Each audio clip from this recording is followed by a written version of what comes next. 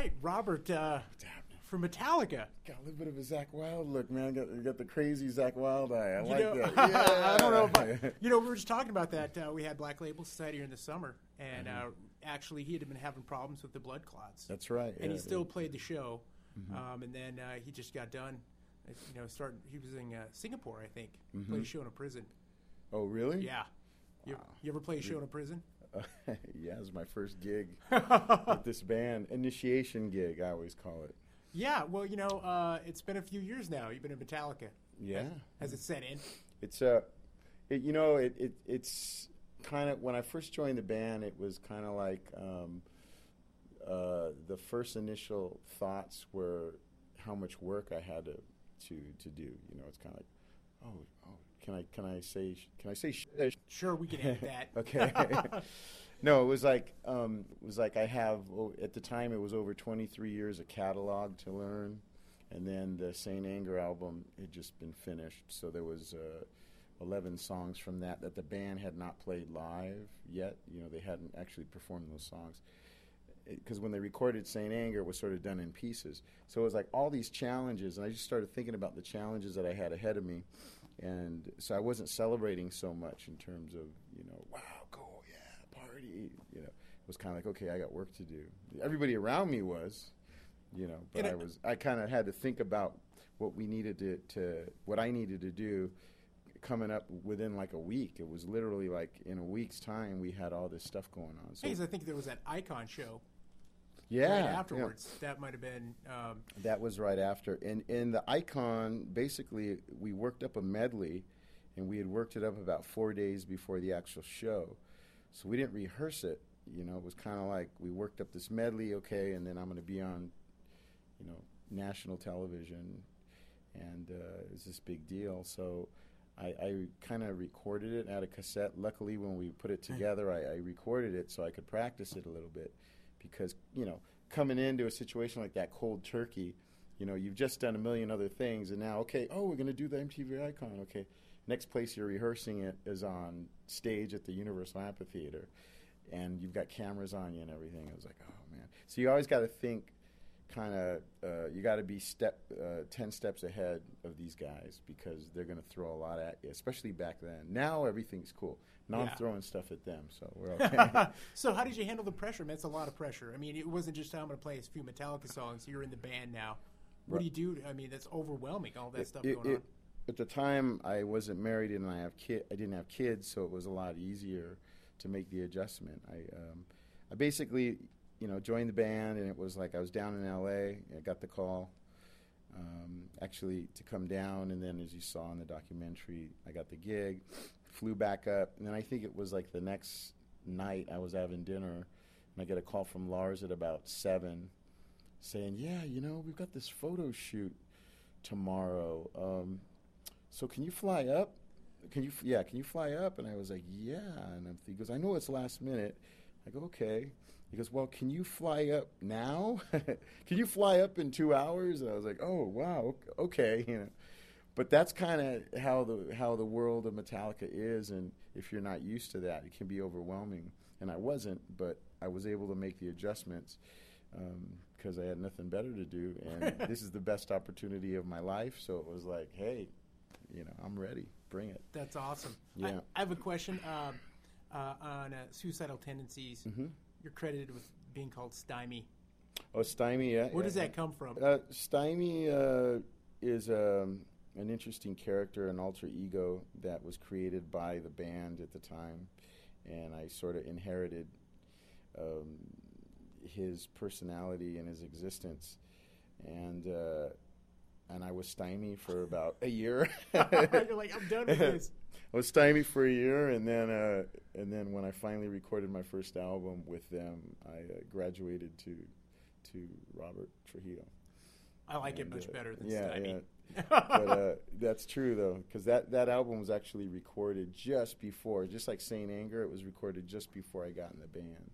So yeah, Stymie was this invisible bass player who I became.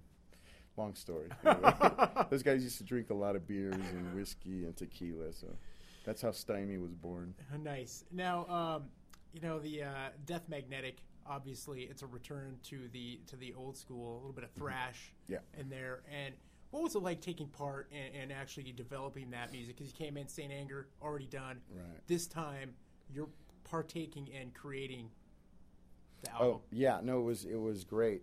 I had been, obviously, in my career, I've been in a lot of creative situations with incredibly gifted, talented, iconic figures. You know, I mean, I would consider Ozzy and, you know, Jerry Cantrell and Mike Muir, you know, very special artists. And to be in a situation with Metallica was like going to the best school of songwriting that you could ever imagine.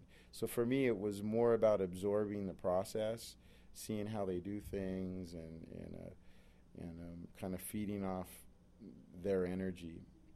Especially with James and Lars, it's like when they start grasping an arrangement and creating a song, it's like they're really feeding off each other, and it can be pretty intense.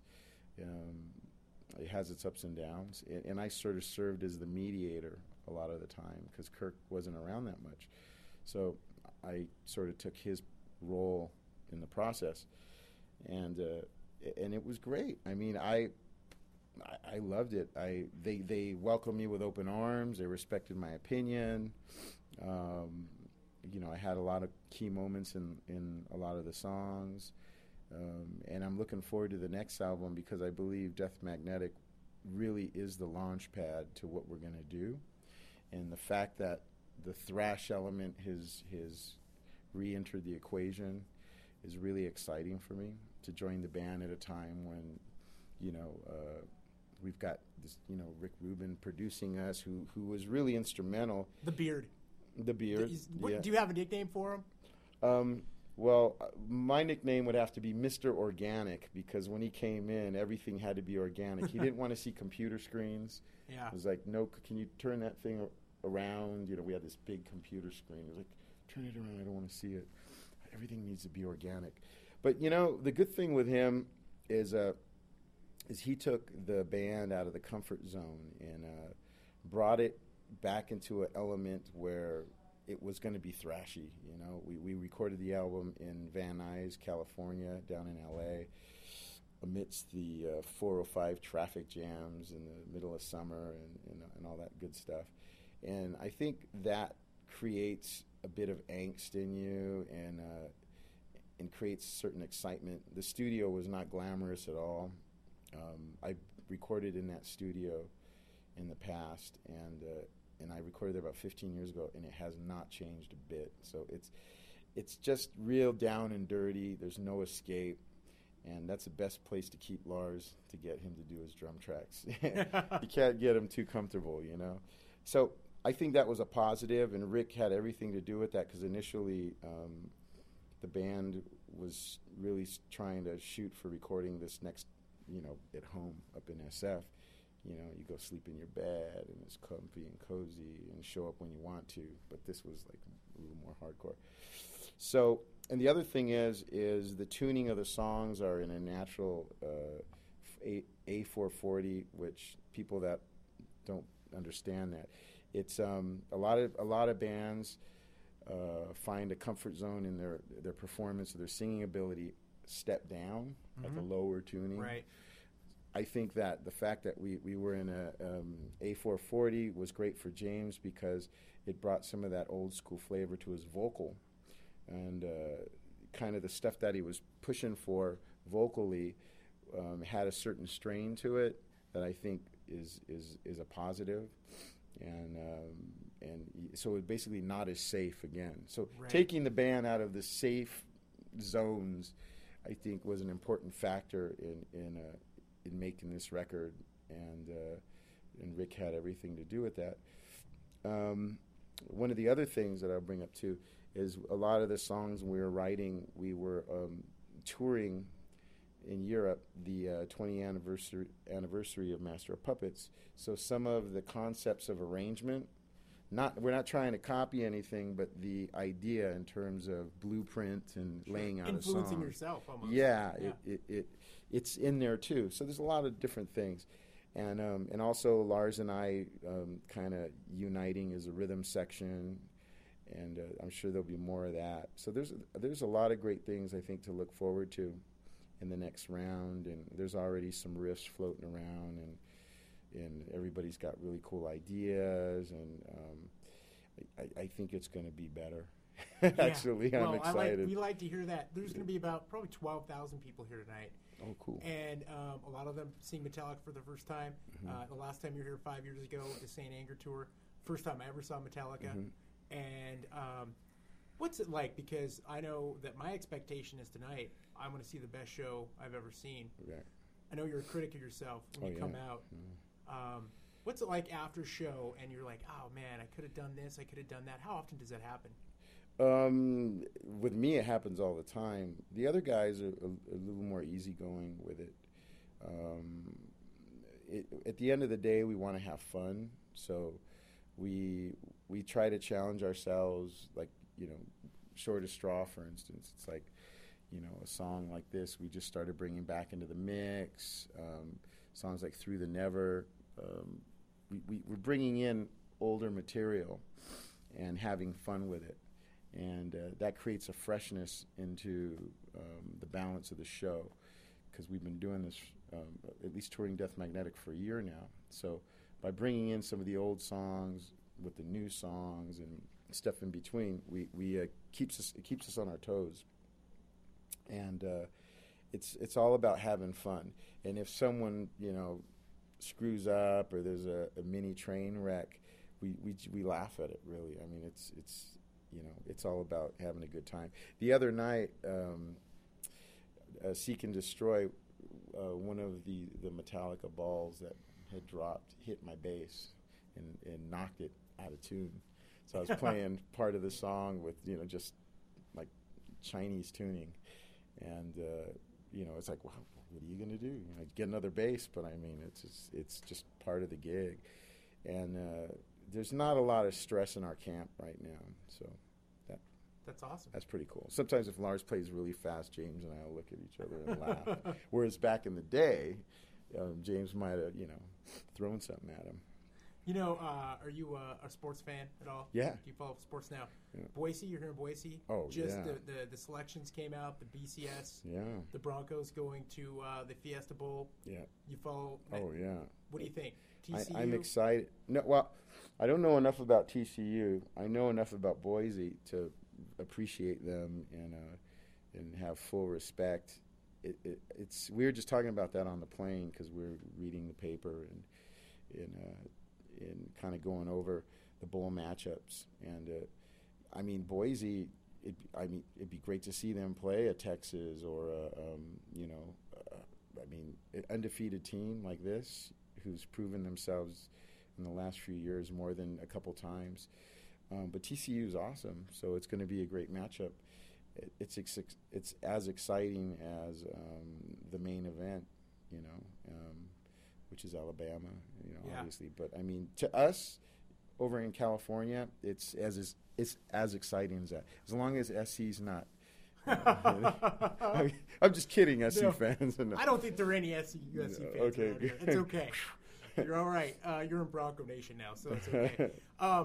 What about wrestling? You follow wrestling at all? Like WWF? Yeah, WWE. Sometimes I'll follow the Mexican Santos guys.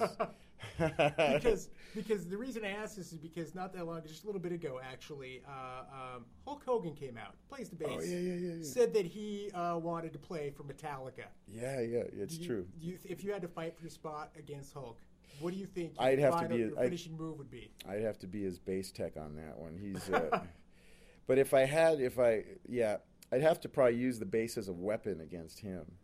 He's a pretty scary guy. But I heard about that. That was funny. Who knows? Not funny. Yeah. He might have been just joking around. No.